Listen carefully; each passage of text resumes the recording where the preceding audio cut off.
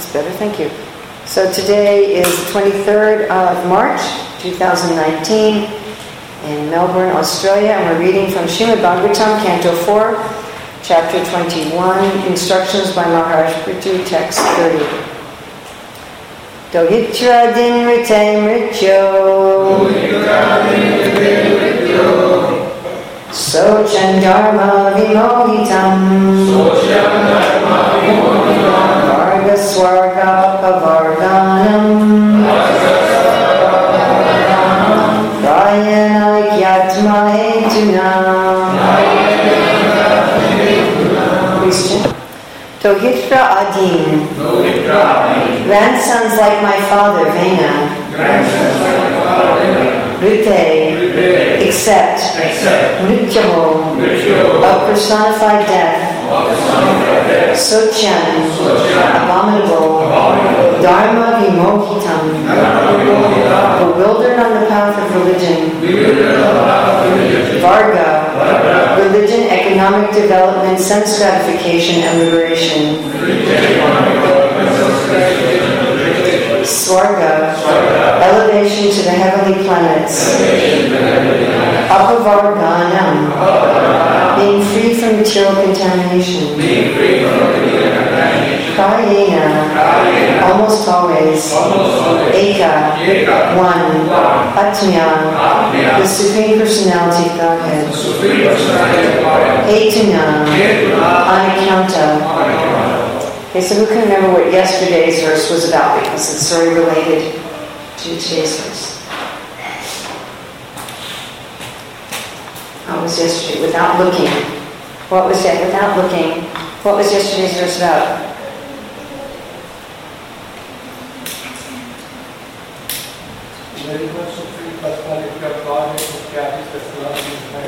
Supreme Personality of God who carries the club in his hand. And how do we know that?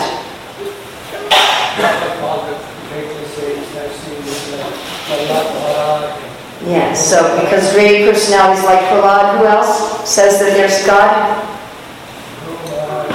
Dhruva, who else? Bali, who else? Well, Prithu, yes, he's talking. But he's referring to authorities.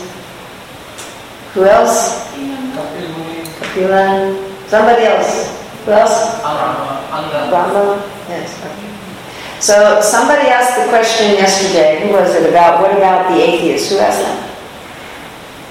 Somebody asked that yesterday.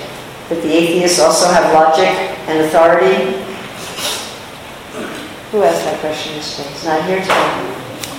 Alright, so that question may legitimately be raised. Well, okay, on the basis of logic, because 2 verses ago, Prithu Maharaj used logic, right? What was his logic 2 verses ago?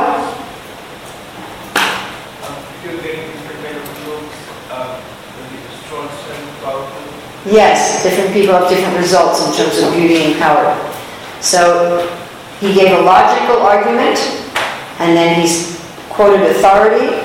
And so somebody here yesterday said, well, someone else can use logic and authority to say that there's no God. So today, Prithu Maharaj is dealing with that question. Sorry that devotee's not here today.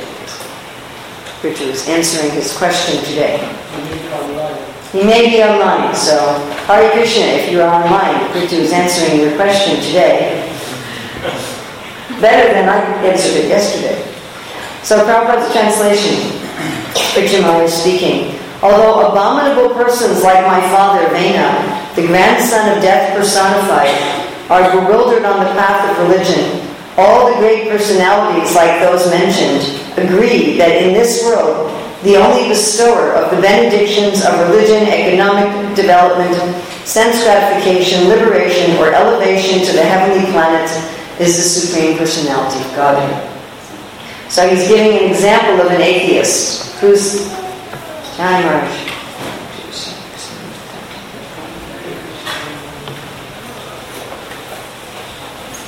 So who's the example of an atheist that Prithu Maharaj is giving? King Vena. And Vena was the grandson of who? Death personified. So my understanding of that his mother's father was death personified, is not that his grandfather was Yamaraj, because often when we say death personified, we mean Yamaraja, but rather that his grandfather was a very cruel man.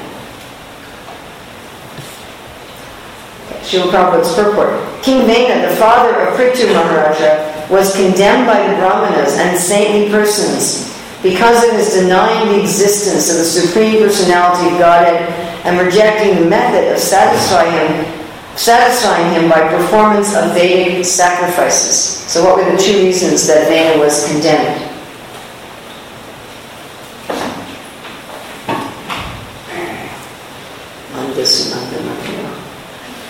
I'll read it again.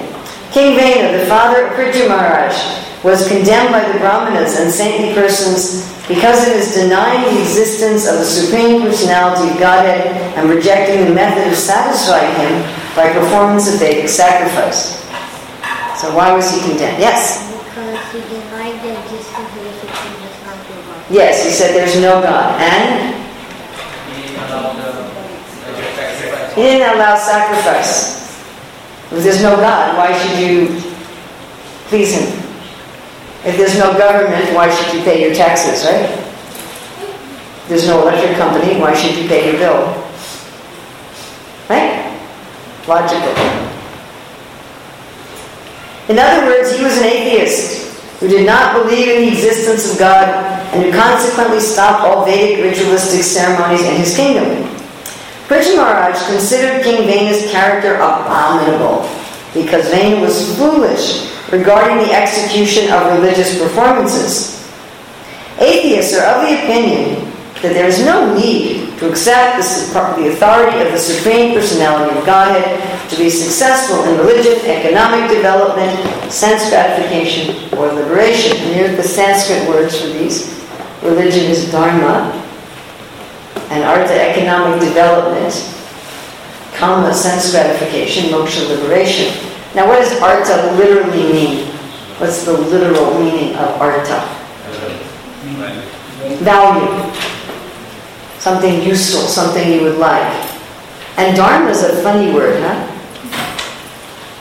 What does dharma mean? Difficult word to define. The intrinsic nature of something. Yes. But in an ordinary sense, dharma refers to some sort of religion. According to them, who's them?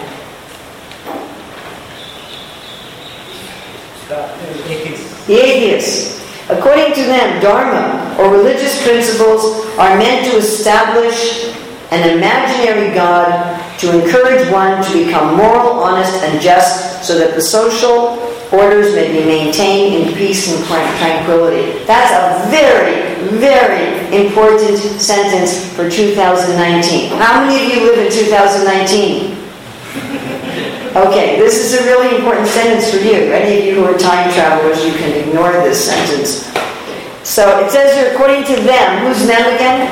The atheists.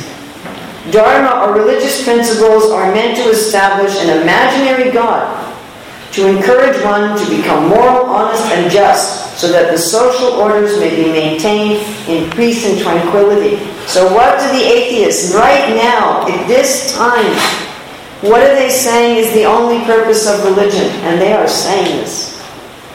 What are they saying? Pacify the masses. Huh? Pacify the masses. It's for the masses, so they'll do what? Live peacefully. They'll live peacefully. They'll be what? They'll continue the sense gratification peacefully. Okay, but that's a little bit of an extrapolation of what Prabhupada's saying here. What is Prabhupada saying here? They'll be very what? Become moral and honest They'll be moral and honest. to the social orders. Well, social orders mean how people are behaving in society. So, do atheists want people to be moral and honest? Yes. Generally. Maybe not themselves, but they want at least everybody else to be moral and honest. So generally, atheists also want people to be moral and honest. And they say, sure, religion is great because by religion you will be moral and honest. Even though your God is just, what's the word Prabhupada uses here? Imaginary. It's just some leftover primitive idea. We've evolved past that. Now we know that God was some, chunk at the beginning of the universe. And the priests are the scientists and the medical doctors. So, we don't really need this imaginary God, but most people need an imaginary God because otherwise they won't be moral and honest. And why will worshiping this imaginary God make them moral and honest?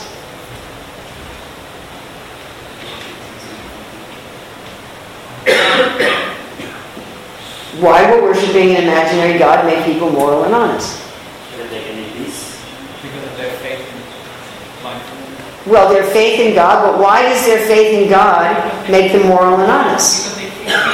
Because they're afraid of what? They're afraid of being punished and Losing what they have. losing what they have, being punished, and Enticed by the rewards. enticed by the rewards, which are Heavenly kingdom. heavenly planets. Yes, that was mentioned in the verse. Yes, Swarga.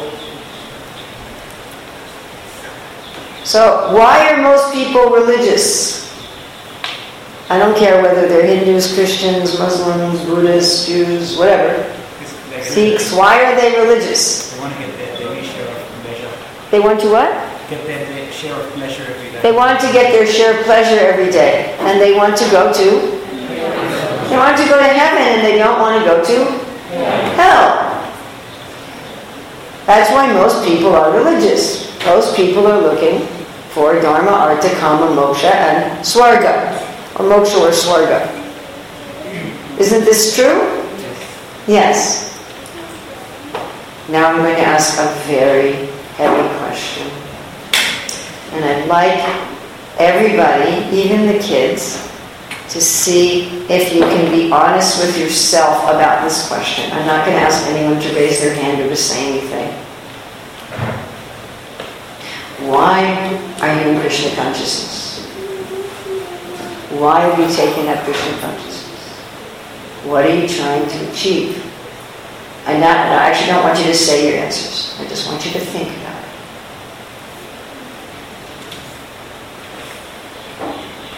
Are we simply trying to go to the best heaven?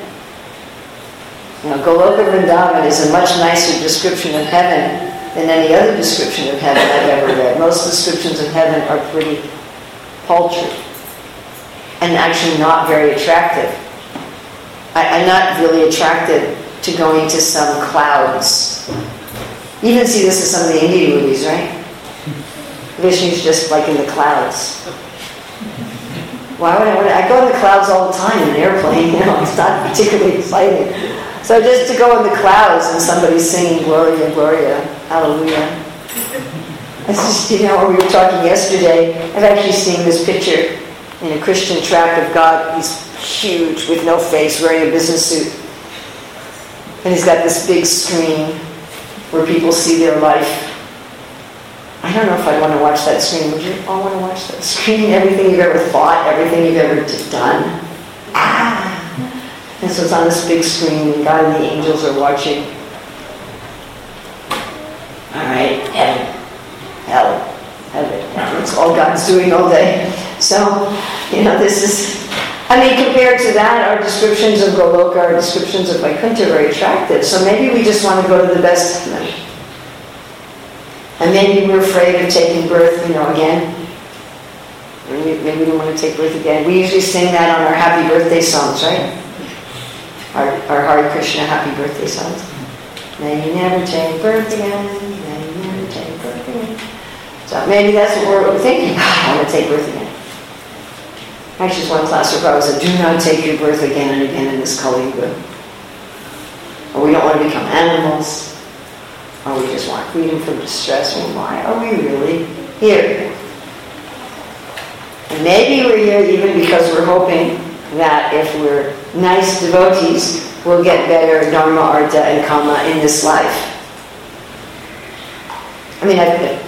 As you can imagine, I've talked to hundreds and hundreds of devotees who were born and raised in the Hare Krishna movement.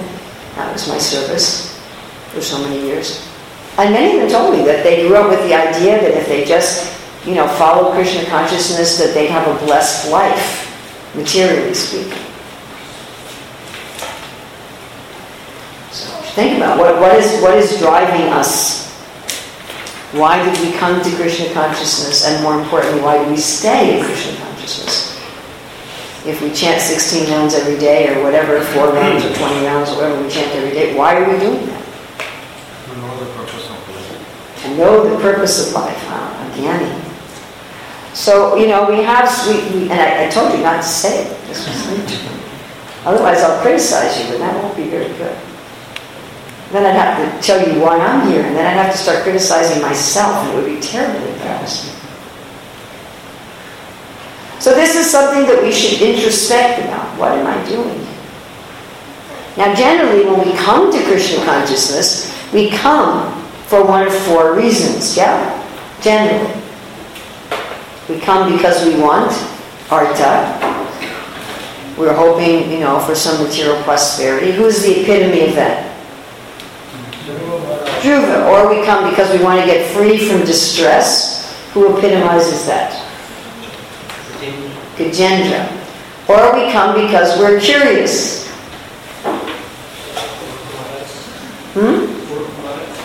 No. They're on the list, but you jumped to the next one. It was the right answer to the wrong question. So who's curious? The sages of Naimisharanya. And some people come because they're already Brahman realized and they want to go further. So who's that? The 4 Kumars. I haven't met very many members of ISKCON who are already Brahman realized before they came and wanted to go further. I have met some.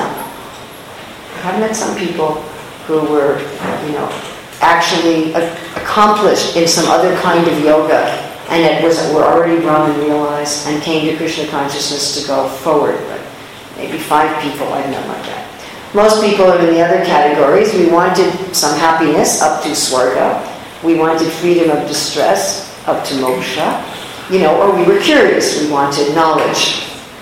Or some combination of those. For myself it was a combination of wanting knowledge and freedom from distress. So generally we come for one of those motives or some combination of those motives.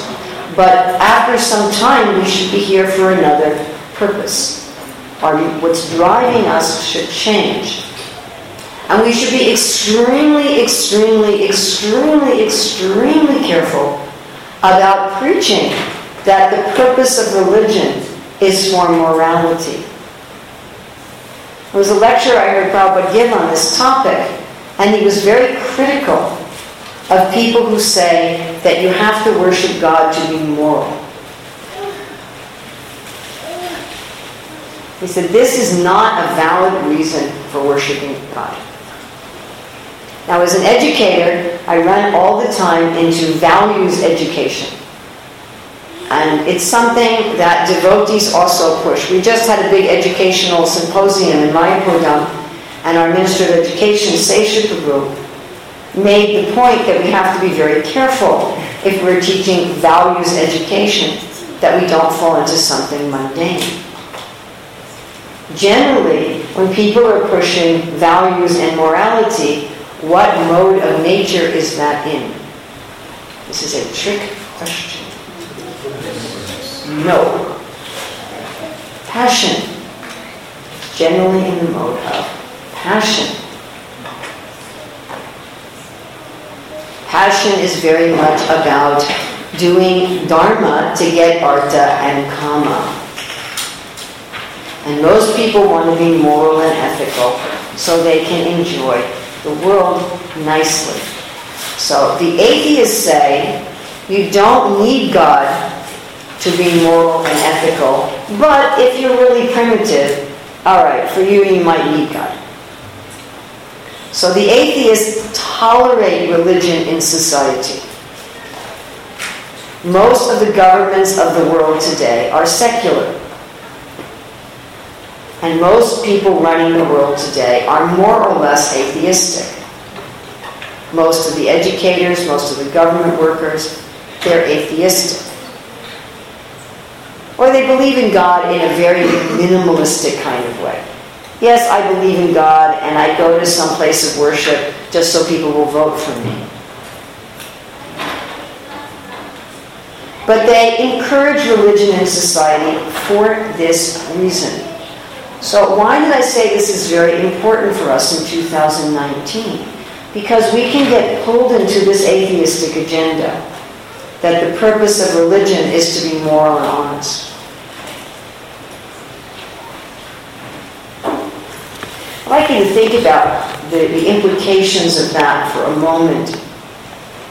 So those of you here who are married, is one purpose of marriage to keep people moral? Is that one of the purposes of marriage? Is it? This is a very easy question. Should be. Should be. But if your spouse says to you, the reason I am married to you is so I will be moral, would that make you feel happy? So think about that for a minute. But is one of the primary reasons of marriage so people will be moral? Isn't it? Yes? Yes? Yes? This is not a difficult question. Yes. If people don't get married, are they generally immoral? Yes. Yes? No? Some of you don't know? You're in a state of shock. You have no idea that marriage helps morality? Some of you are just like... But again, if you go to your husband, you go to your wife, the main reason I'm with you is otherwise I would be immoral. God, I thought you loved me. So, if our main reason, if the reason we're pushing that people should be religious is so they'll be moral, how do you think Krishna feels? Disappointed. Very disappointed. He's like, I thought you loved me. No, I'm just hanging around with you because otherwise, I would just be complete rubbish nonsense. I have to be afraid of your punishing me, or I have to be induced by the rewards you're going to give me. Otherwise, I would just do all nonsense.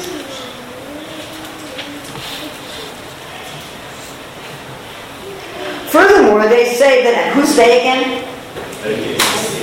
Furthermore, they say that actually there's no need to accept God for this purpose. Which purpose?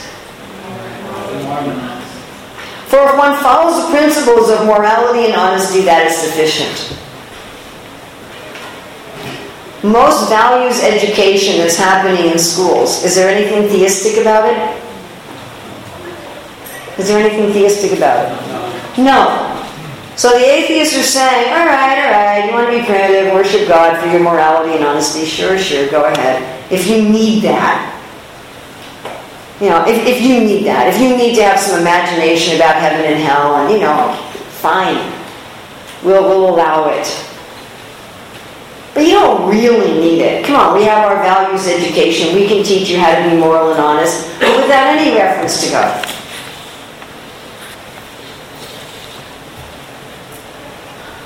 Similarly, if one makes nice plans and works very hard for economic development, automatically the result of economic development will come. Is Prabhupada saying this as a statement of truth? No, Yes. it's meaning negative context. Okay, what's the context of this statement? Similarly, if one makes nice plans and works very hard for economic development, automatically the result of economic development will come. That's what the atheists think. That's what the atheists think. Thank you. Okay. Now I want somebody to remember this. I want somebody here to remember this. Someone who has nice handwriting. So if you have nice handwriting and you're willing to get up in front of everybody, and you can remember this, I'm going to ask you to write this on the flip chart. And if there's no volunteer, I'll get up and do it myself. But then I have to carry this thing around. Similarly, sense gratification also does not depend on the mercy of the Supreme Personality of Godhead. For if one earns enough money by any process, one will have sufficient opportunity for sense gratification. Is Prabhupada making this as a statement of truth? Yes. Yes. Similarly, sense gratification also does not depend on the mercy of the Supreme Personality of Godhead, for if one earns enough money by any process, one will have sufficient opportunity for sense gratification. Is Prabhupada making this as a statement of truth? Yes. Okay, somebody says yes. Anybody want to say no? Want to say no? What is Prabhupada making this as a statement of? This is what the atheists say. We have to be very, very careful when quoting Shastra and Srila Prabhupada. This is a big project that I'm working on, chairing actually, called Hermeneutics, how to understand the statements of Guru Sadhu Shastra. So you could take these sentences and, well, Prabhupada says this. But the context is he's saying, because he doesn't say it in this sentence. You have to look at the paragraph. Okay. Insofar as liberation is concerned, they say, so now he's saying, they say. But he didn't for the last two sentences. Insofar as liberation is concerned, they say, there is no need to talk of liberation because after death, everything is finished. Okay, any volunteer to write on the flip chart what the atheists say about Dharma, Artha, Kama, and Moksha? See if you can do it without looking at your phone. That's too risky with a flip chart. If it was a board, we'd have to do that. Okay, maybe some people can help you. So what do the atheists say about Dharma, honesty, or morality? You don't need religion to be more honest. Okay, you don't need religion, but... Depends on the model, it's okay. Huh? Depends on the model. If it helps you to be moral, it's okay. So don't need God, but you can have him if you want him. Okay, what do the atheists say about artha, about getting useful things? Getting money, getting things of value. Not just money, nice furniture, nice cars. You work hard. If you work hard, and not only work hard, but there was one other thing. Make plans. You have to make plans. You have to not just work hard, you have to make plans. Anyone have any idea how many books, courses, videos there are about how to make plans to become rich? Not just how to work hard, but how to make plans. How many do you think there are? Thousands. Thousands. This can be another one of your homework, home fun assignments. Do a little search. How many courses are there? How to make plans that work so that you'll become rich and successful. And then how to work hard. Are there also many courses and books about how to work hard? How to work more efficiently and effectively? Right? At 3 o'clock in the morning, start doing the most important work of the day. Yes? There's one very famous book, you're going to laugh, called Eat That Frog. And what the book is about is you take, if you really want to be rich and successful in life, you take the part of your work that you like the least, the frogs, and you do them first. You eat your frogs first. First thing, early in the morning. Imagine early in the morning instead of chanting Hare Krishna if you had to eat a frog. Okay. And what do they say about sense gratification?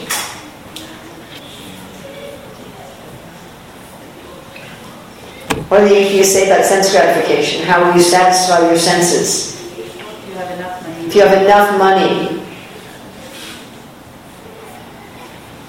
Is this what we were taught in school? Unless you went to a Hare Krishna school. Is this what we were taught in school? I was taught this in school. Okay, so just make enough money. You're writing so small they won't be able to see you. Everybody's going to have to come up after class with a magnifying glass. Okay, what about just for comma, you can just say money. Get enough money. Get enough money. No, I have to comma. You're in Artha. Go to comma. There you go. He's so detached, it's like comma. I'm just interested in prema. He's not even aware of comma anymore. So Such a great soul. Okay, and what if get enough money? All right, and what about moksha? There's nothing after this. It's irrelevant.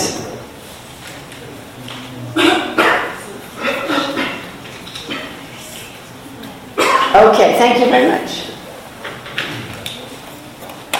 Thank you. Excellent. Okay. Prithu Maharaj, however, did not accept the authority of such atheists headed by his father, who was the grandson of death personified. Generally, a daughter inherits the qualities of her father, and the son gets the qualities of his mother. Notice the Prabhupada says generally. It's not an absolute thing.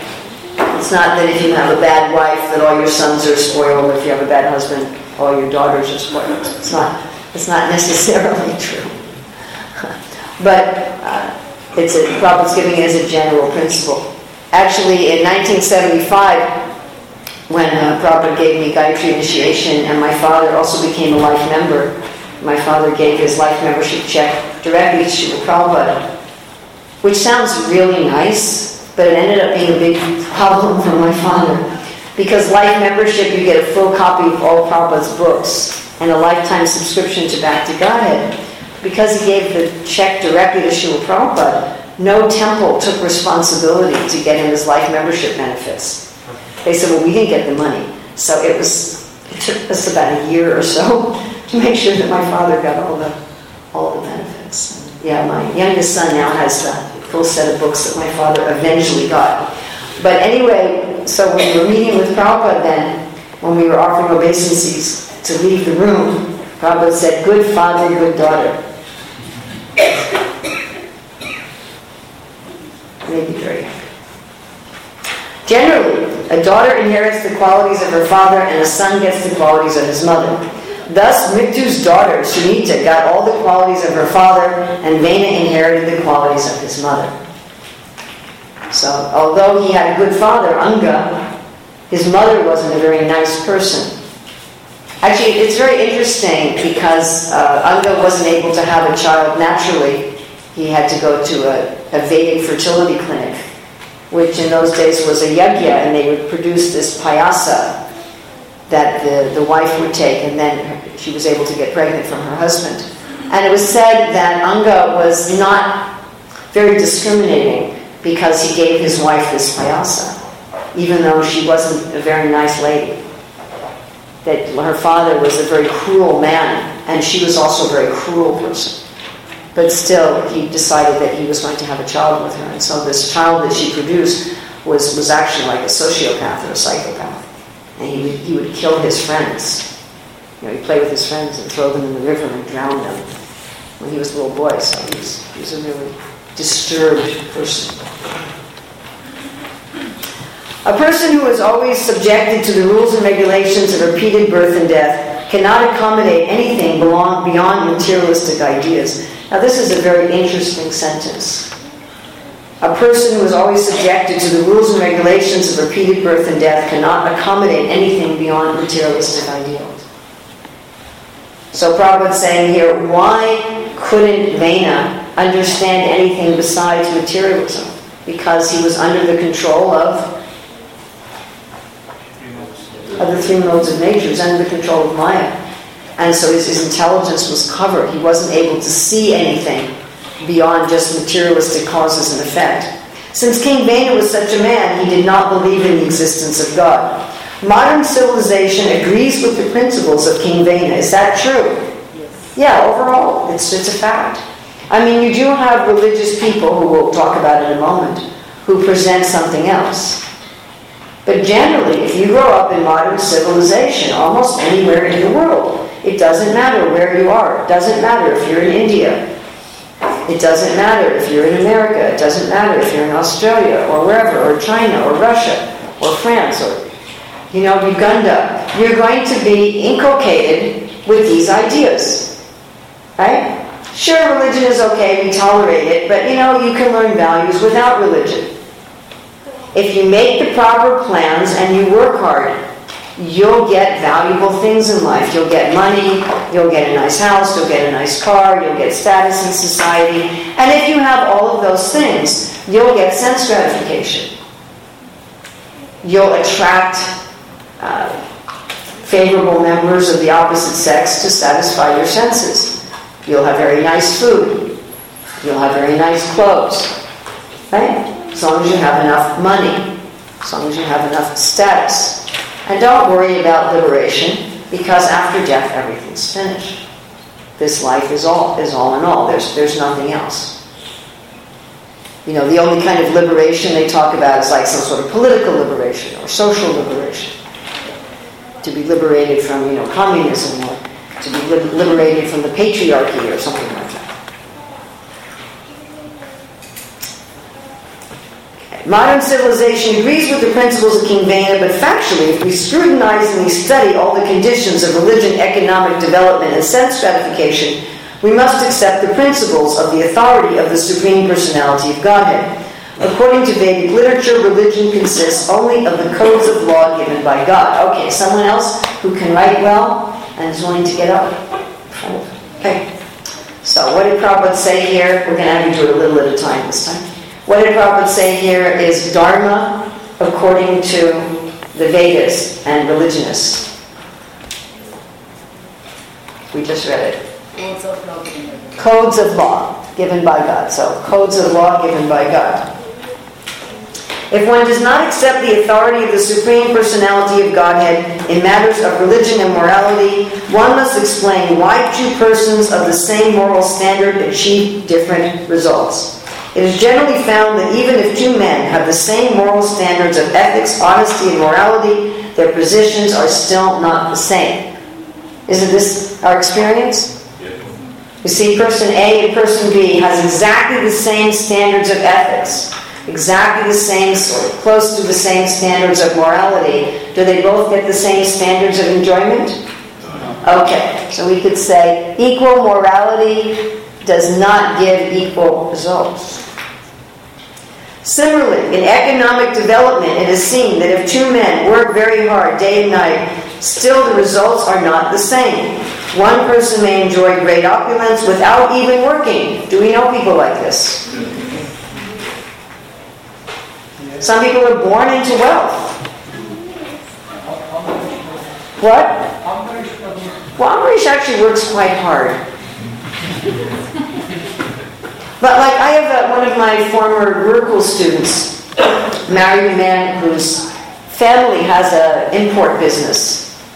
And he doesn't have to work. He gets a percentage of the money from the business. And he's never had to work. They have a big, beautiful house. They travel the world and they spend all of their time doing kirtan and preaching. That's what they do 100% of the time, kirtan and preaching. Because he doesn't have to work. Right? Doesn't Krishna say that if you're made some advancement in yoga, you can take that kind of a birth? When you're very rich, you don't have to work. Right? So, I know some people like that. They get some money, or I know people who get money from rental property. I know another devotee, he works a little bit. His father gave him a rental property that gives him some rental income. So he told me, he said, I only have to work 3 hours a day. And the rest of the time, he's engaged in studying Prabhupada's books and the books of the Acharyas and preaching. Because I once asked him, how do you have so much time? You have a family, you have a wife, you have a child. How do you have so much time to preach and to study the Shastra? Hours and hours and hours every day, probably like 10 hours a day. And he says, I only have to work 3 hours a day. And then I'm sure we know other people who have 2 or 3 jobs and they're living in poverty. Do we know people like that? 2 or 3 jobs, and they're in poverty. They're always in want, isn't it? They just never have enough money. They live in a very poor house, poor rundown house. They can't afford practically anything for their family. They never see their family because they're working so hard. So we can also say, morality was for Dharma. Make an arrow from that going up. What you put for Dharma, that goes up. Yeah, that goes there.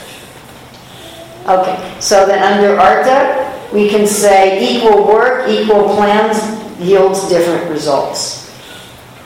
And even plan making. I'm sure we know people who went to graduate school, they have a business degree, they learned all about how to make good plans, and they're just driving a taxi, right?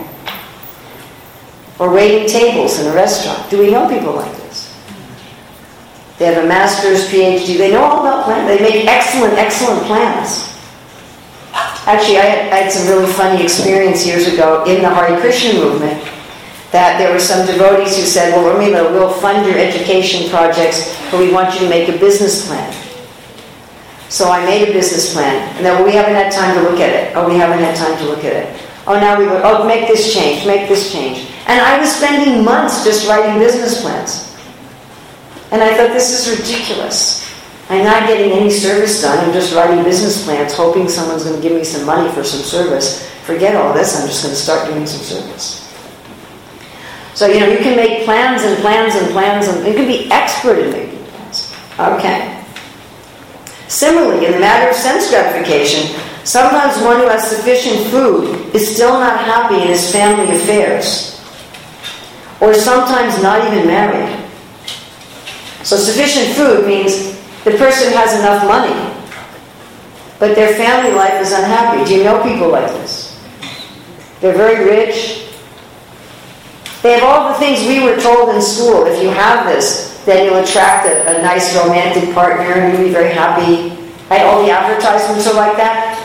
The big house, the big car, with the beautiful woman, the handsome man, and the intelligent children, right? And the dog, of course. Not the dog. So we see the people, they have this gorgeous, gorgeous house. Do we all know somebody like this?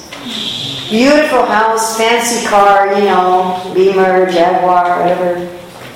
Flat screen TV in every room. And their family life is miserable.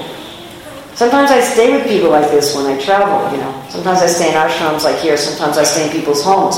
And I've stayed in these gorgeous homes, dripping with wealth, Everywhere, just the walls are dripping with wealth. You look around and you're like, okay. And the mood in the house is just like, get me out of here. Now everybody's saying,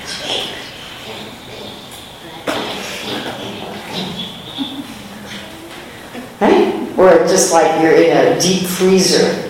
You ever been in a house where you feel like you went into a deep freezer? Everyone's just...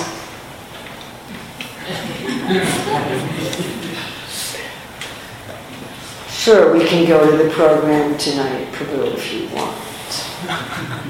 You're like, ooh, it's a little chilly in this house. Maybe you have your aircon set a little too low. So they may not be happy in their family affairs, right? And of course, wasn't it the richest guy in the world just had an affair?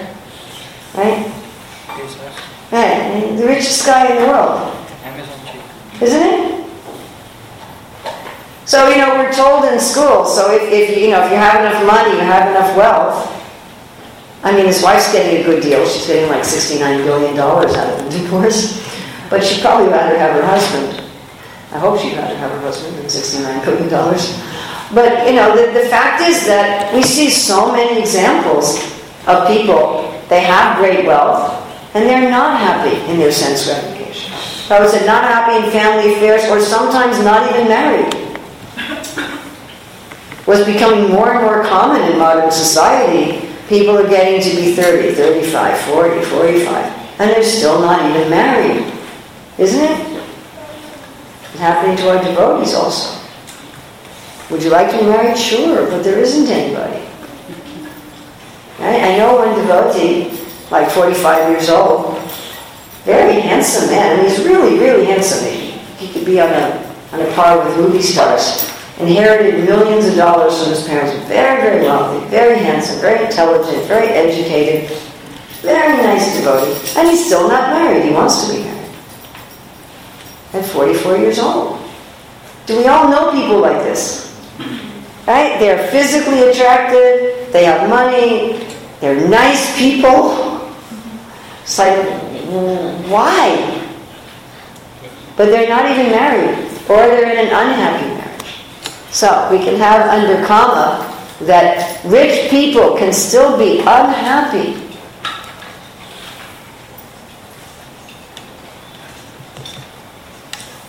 Whereas another person, even though not economically well off, has the greatest opportunity for sense gratification. Do we know people like this too? Do we know people, they're really poor, they don't have much, but wow, are they happy in their family life? Do we know people like this? Yeah. I know many people like this. They don't have very much at all. They're living very, very, very simply. They eat very simply, a very simple house, they don't have much money, a very humble job. But the relationship between husband and wife is so sweet, just the opposite. You know, you go into their house, you feel like you're in the middle of a Raskula. You know, and the children are respectful, and the children are well behaved. Right? So we can also say that. Poor people can be very happy. Yeah, we all know unhappy rich people and happy poor people, isn't it? I don't know, so why do we keep believing this propaganda? Then Prabhupada goes really extreme. Even an animal like a hog or a dog may have better opportunities for sense gratification than a human being.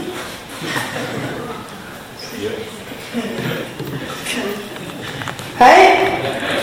Don't we know some animals who have better sense gratification than some people?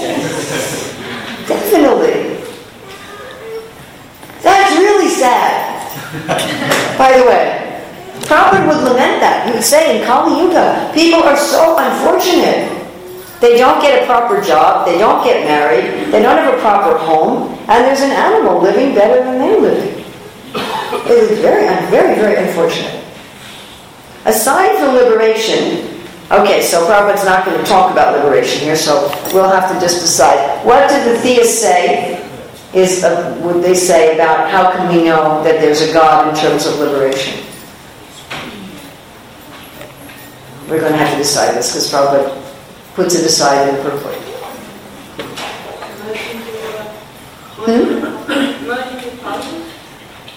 Merge to the effulgence? Well, there's some theists who say that, but I don't know if that's like a general theistic view. You go to heaven, which they consider a kind of liberation. So I think that most theists would say that it's God's grace that you go to heaven. That you either have to earn heaven, either have to earn your liberation or by grace. So you could say earn or grace. But they certainly believe in liberation. It's one of the main things that theists believe is they believe in some kind of liberation, isn't it? I mean, even Buddhists have some sort of idea of liberation. And either you have to earn it or you get some grace. Thank you so much. Okay. Aside from liberation, even if we consider only the preliminary necessities of life, dharma, artha, and kama, religion, economic development, and sense gratification, we will see that they are not the same for everyone. Therefore, it must be accepted that there is someone who determines the different standards. In conclusion, not only for liberation must one depend on the Lord, but even for ordinary necessities in this material world. Prithvi Maharaj therefore indicated that in spite of having rich parents, children are sometimes not happy. Similarly, in spite of valuable medicine administered by a competent physician, sometimes a patient dies. Or in spite of having a big safe boat, sometimes a man drowns. Prabhupada doesn't tell you where he's getting this from in this purport, but where is Prabhupada getting this from? Does anybody know? Who said this? Prahlad Maharaj. Okay, good. We may thus struggle to counteract impediments offered by material nature, but our attempts cannot be successful unless we are favored by the Supreme Personality of God. Dohitra din rite mrityo, sochandharma vimohitam, varga swarga pavarganam, although abominable persons like my father, Vena, the grandson of death personified, are bewildered on the path of religion, all the great personalities, like those mentioned, agree that in this world the only bestower of the benedictions of religion, economic development, sense gratification, liberation, or elevation to the heavenly planets is the Supreme Personality of Godhead. So there's something Prabhupada didn't discuss in this purport because it wasn't discussed in the verse. And what is that? What is the doctrine? He didn't talk about bhakti. He talked about regular theism. Now, are we interested in regular theism? No. At all? Do we have any interest in regular theism? At all? Any interest?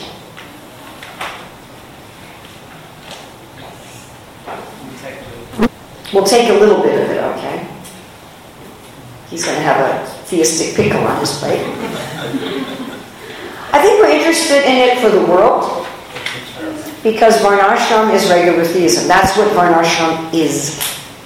We talked about Ramanan Samvada on Gaur Purnima, where Mahaprabhu rejected Varnashram as external, but Ramananda Roy was quoting, this is the way to please God.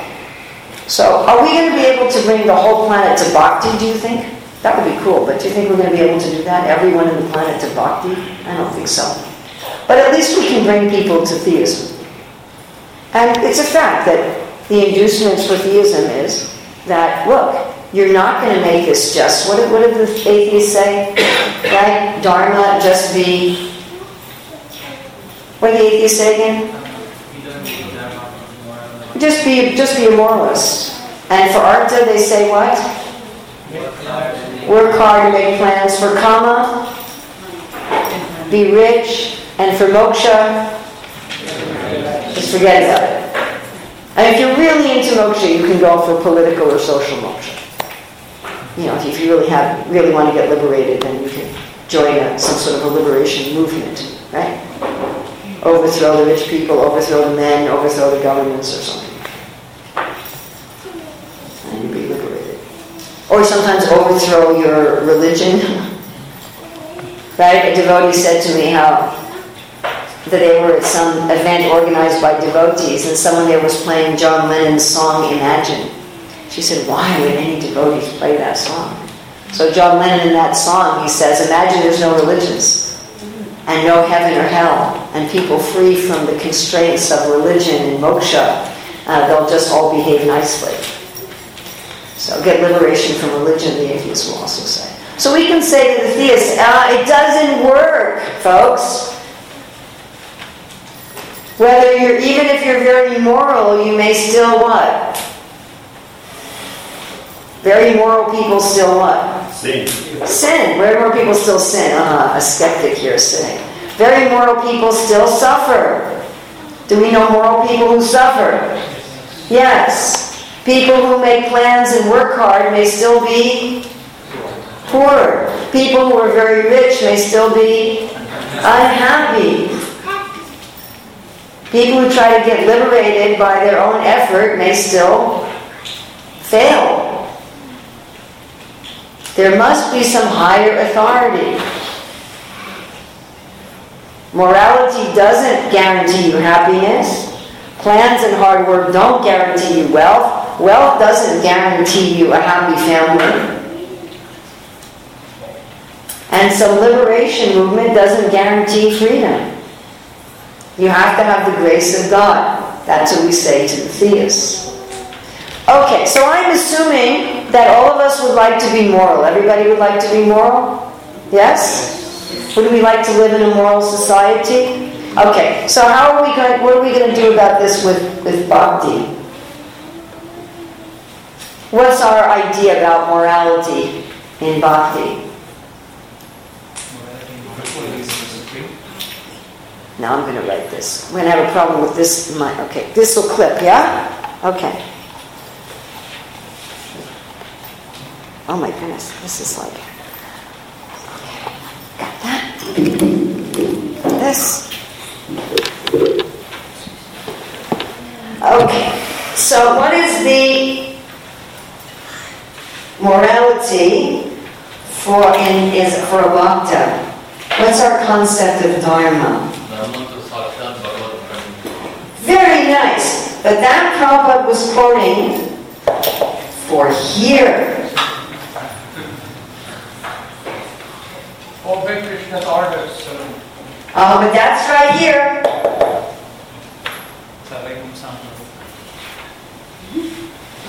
Okay. Yes, can you give me that in like one or two English words? What is our concept of Dharma? Whatever the Lord wants, whether He asks us to do moral or immoral activities, whatever. Whoa! An aspiring gopi. Whatever the Lord wants, if He asks us to do moral or immoral activities. All right, but you gotta be careful with that one. Okay, I don't think I want to put that on the flip chart. That's true.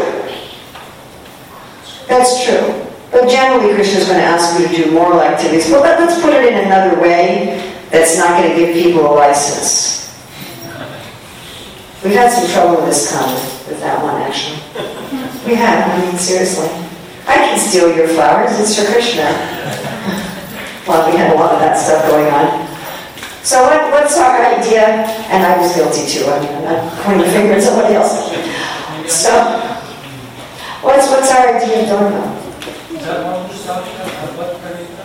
Oh, you didn't hear him. And that was here. That was what Prabhupada quoted without the Sanskrit, the purport. The highest purpose of executing any activity is to please the Lord. Yes, to please the Lord, but I could be pleasing you over here. I don't know if you were here last night. We talked about friendship with the Lord. Were you here? Oh. And we talked about how Krishna said you have to be both my devotee and my friend to understand the Bhagavad Gita. Could you try to please somebody without actually being their friend? Of course you could. Come on. Hasn't anyone ever tried to please you for some ulterior motive? I don't know what kind of lives you guys have had, but it's happened to me. I don't know if I should ask you if you've ever tried to please somebody for some ulterior motive. I've also done that. So you can be devoted to someone and you can try to please them and you can follow all their rules. Right? And if you have kids, come on, haven't your kids ever done that? I cleaned my room. Can I have the candy now? Yeah, they told about that one. Come on, well, this is sort of kind of important, folks. What's our idea of Dharma and Bhakti? Yes? Complete surrender to the Lord. Complete surrender. Yes, but you'll notice Mahaprabhu also said that was... What did Mahaprabhu say, Ramananda Roy? That was... I didn't teach the class very well on Gaur Purnima. Mahaprabhu said that Sarvadhamma Vrajadhamma Mekam Sharanam Raja was external, because I can do complete surrender for an ulterior motive. Become a servant. I can become a servant for an ulterior motive. Now, Mahaprabhu said service was okay, but it wasn't until we get to the next step that he said it was good. Yeah? Unconditional, unalloyed. Unconditional, unalloyed, what? Based on love. Took a long time. Alright. Love. Our idea of Dharma is love.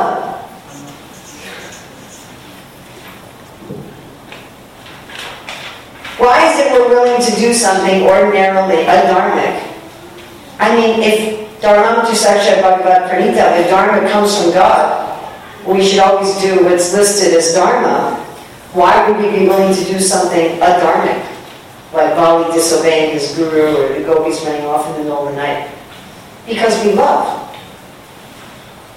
When you love somebody, you're willing to do something even you wouldn't normally do because you love them. So our idea of Dharma is love. I love you, Krishna. And when you love somebody, you want to please them. Why? Why do you want to please them? To make them happy. That's all. You don't want to please them because, well, if I please him, then I'll be moral. If I please him, I'll be rich. If I please him, I'll have a happy family. If I please him, I'll go to heaven or I'll become free of distress. If I please him, I'll please him. And that's just it. That's all. We all experience this sometimes with our normal human relationships, that we're happy just by seeing someone we love happy. Don't we all experience that? Yes. Yes? You know, you go to your friend's wedding and You might not even personally have any interest in romantic business, but you have a friend and they're getting married and you see they're happy and you feel happy, isn't it? Yes. You're happy at their happiness. We all have some idea like that. All right, what's our bhakti idea of artha? Use everything in service to the Lord. Oh, okay.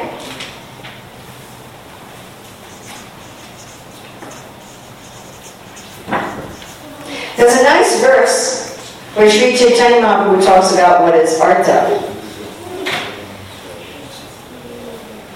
It's in the very, very last chapter of the Chaitanya Charitamrita. It says, Prema Dana Vina Artha Daridra Jivana. Any of you Bengalis, I am so sorry for what I'm doing to your language. Dasa Kore Betan More Deha Prema Dana. Sorry, Bengali with a New York accent. Terrible. Prema Dana. Prema means love. Dana, wealth. Vina, without. Prema Dana Vina Vyarta. Useless. Daridra Jivana. Your life is poor if you don't have the artha of the wealth of love. Dasa Kori, please make me your dasa, make me your servant. Vetan, salary. Vetan, Mori, Prema Dana. Please give me the salary of love of God. Sometimes we talk about whether or not devotees should get paid a salary. So the answer is definitely yes. Lord Chaitanya says, give me vetan, give me a salary.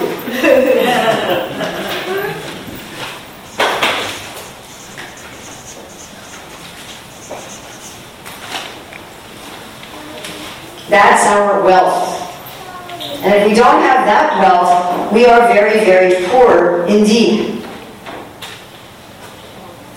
What's our kama in bhakti?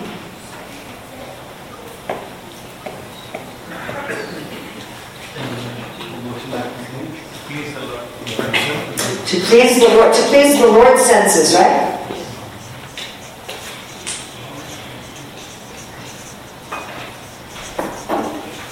Oh, something else I should put here. And Prabhupada talks about this as a way to counteract ordinary kama, but he says make plans for preaching. Remember we talked about the people that are making plans, right? Over here.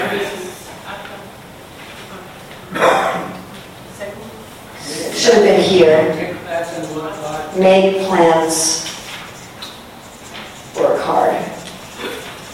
So here we also make plans. We're going to put that on both artha and kama.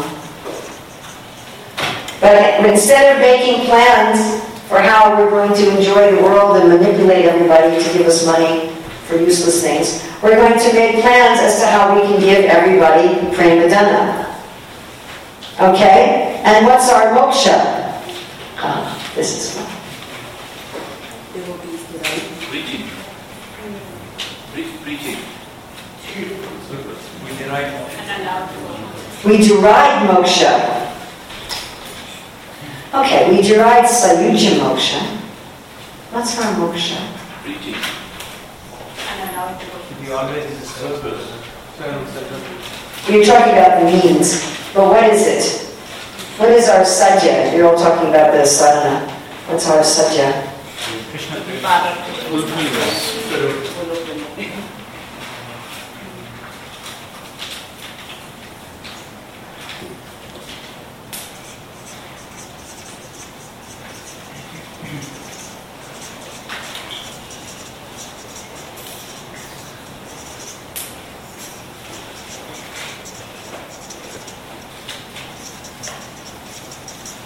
So our idea of liberation is that we don't care about liberation because we have no attachment or aversion to the world. We see Krishna everywhere. Premanjana Charita Bhakti Vilochana Santa Sadaiva Vidyashi Lokayati Navshan Sudravachiki.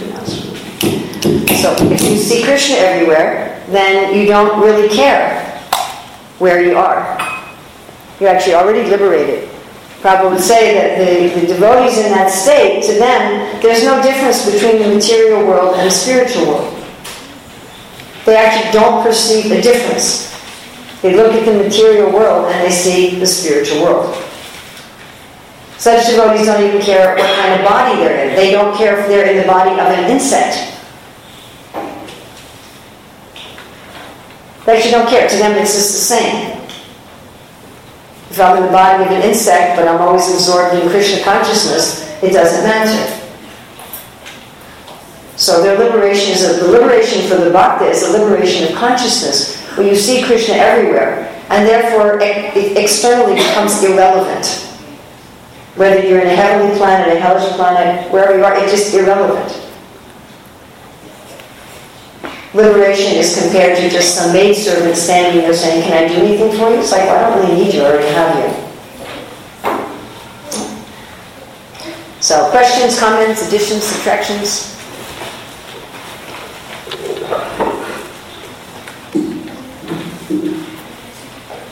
Maharaj, you have anything you'd like to add?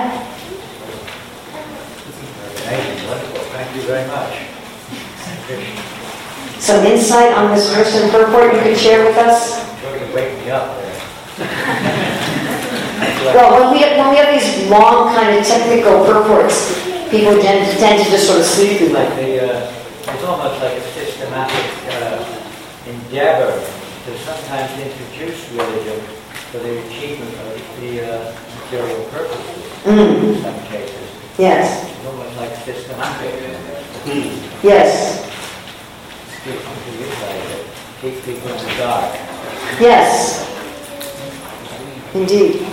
And sometimes we also are guilty of buying into that. You know. Institutional law. Yes. And we have to be careful because on the one hand, we do support theism. It's not like we're against theism. But we don't want to buy into just the theistic mentality. Any other thoughts you'd like to share with us?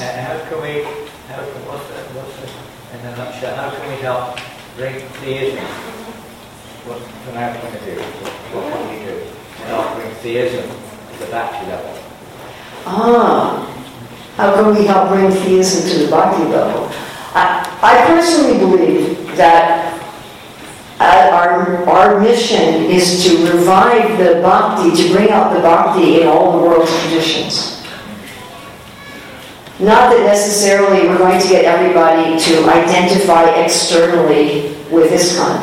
I think that's not a very doable goal. Not try to change their culture. Sometimes you can try to change the culture, is that what you mean?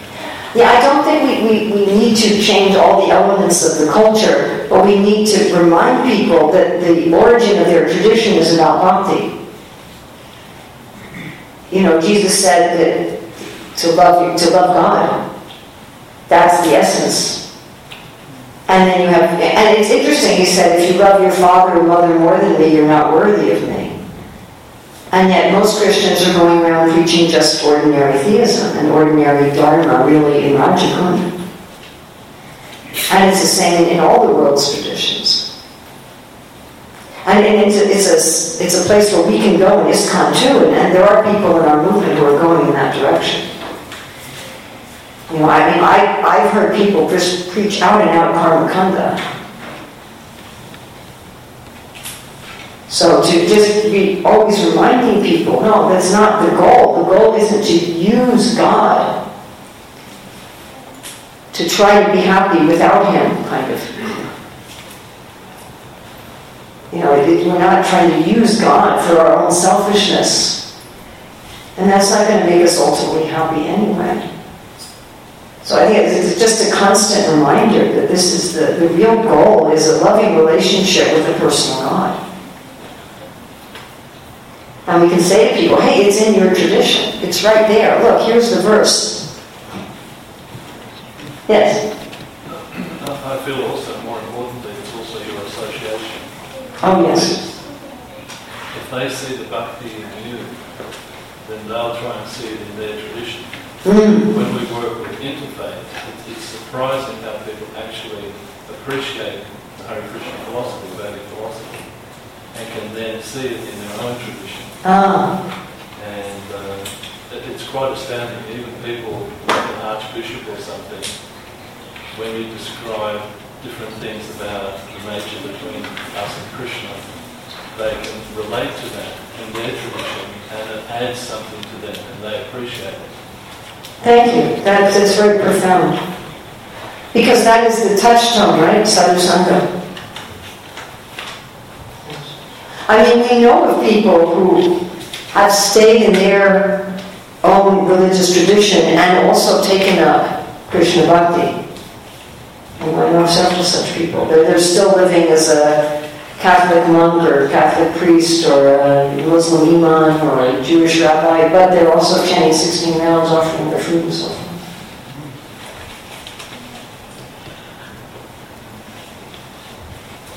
Anybody else have a comment, question? Yes? Mataji, like during the course of meeting people and preaching, we come across some people who are like demigod worshippers, and they are so ardent in their worship, say that okay, whatever we do, we are just doing for that particular demigod. So how do we address them in this? Put them in the world. We say, all right, it's very nice you're worshipping this demigod. Do you know what the best thing to ask of the demigod is? Are you sure you're asking this God for the right thing? What are we supposed to ask the demigods for?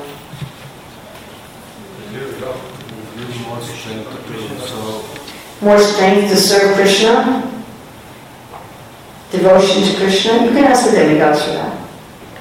I was just in Penang in Malaysia, and it's basically a Muslim country, and they allot a certain area for non-Muslim places of worship. So we have our ISKCON temple, and right next to that there's a Murugan temple, and right next to that there's a Buddhist shrine, and then next to that there's a Sikh place. I mean, next to that there's Christians, all these places. So I went and visited all the places that were open, which was early in the morning, which was only the places connected to the Vedic tradition. Any place not connected to the Vedic tradition didn't open until 9 o'clock or 10 o'clock in the morning. Just a little side comment there. But, so I went to the place next door, and there's a deity of Kartikeya.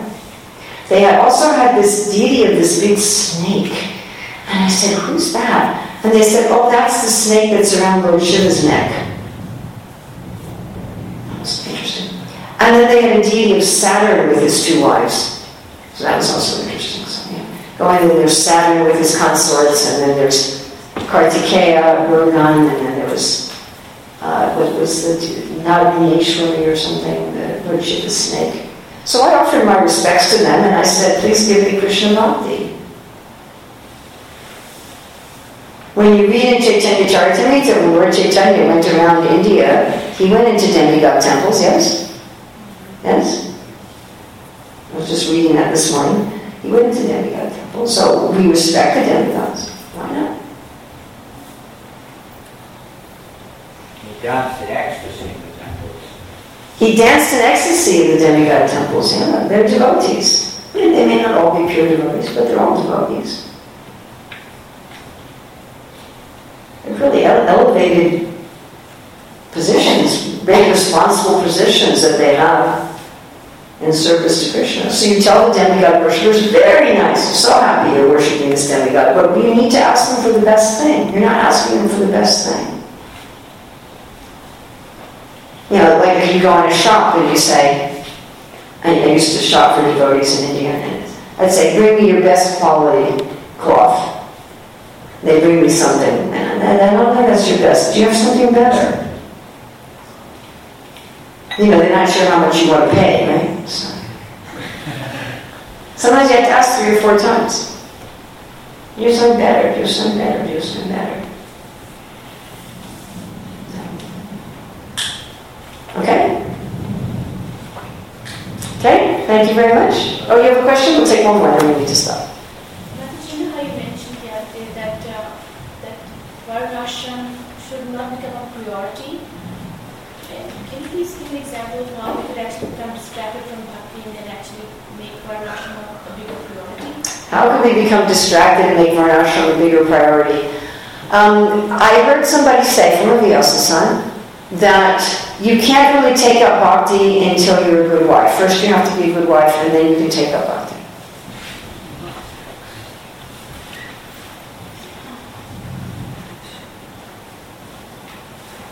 Is that a sufficient example? No, it's not a sufficient example. Do you think that's true? Do you think before you can chant Hare Krishna, first you have to be a good wife?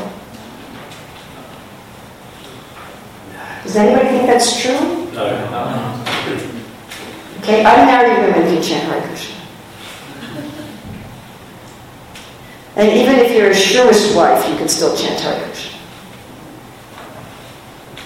Even if you're a terrible wife and you just, nag your husband all day long, you can still chant Hare Krishna. You're not prohibited. Okay? You're still allowed to come to the temple. We don't have someone who stands at the door. Will you nice to your husband, Jane?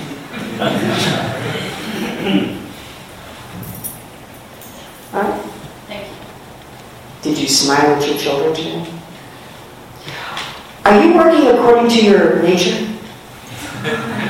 Sorry, can't come in. So what's your nature? Oh, I actually have a rabbinical nature. Well, what are you doing? I'm making tables. Get out of here. Go get a job as a university professor, then you can come in and chant Hare Krishna. Do we do that?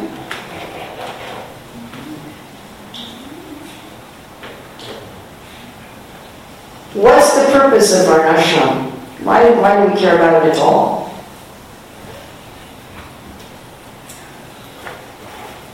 Regulates our lives. It regulates lives. It's easier to engage in bhakti when your livelihood is in accord with your nature and when you're in the ashram suitable for your age and psychology. It's a lot easier. But bhakti's not dependent on that. Bhakti's not dependent on anything but bhakti. The prostitute who wanted to make Haridas Thakur fall down and ruin his reputation, she didn't engage in varnashram, she just went right to bhakti. The Migrari, the hunter, he didn't do any varnashram activities. He didn't do any proper varna. I mean, he was married, so he had his ashram. But he went right to bhakti. That prostitute didn't do any proper varna or ashram. She just went right to bhakti. So bhakti's not dependent. You can be thrice divorced and working in an occupation that's not your nature, and you can still become pure devotee. You really can. Now, we don't suggest that people work in occupations not their nature and get thrice divorced. That's not our recommended process.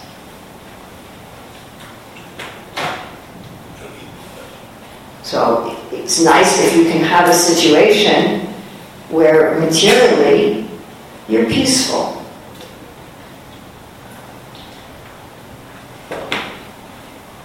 Just like if you get prasadam that you like, it's easier to execute Krishna consciousness. But can you execute Krishna consciousness if the only prasadam you're given are things you don't like? Yes, you can. One time when I was traveling, devotees, I was traveling with my oldest grandson who I brought here.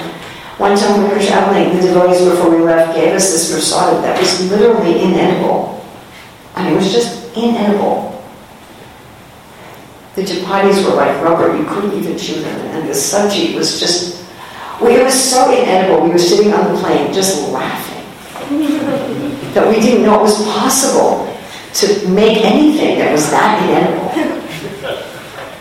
But we didn't stop chanting Hare Krishna just because we were fasting.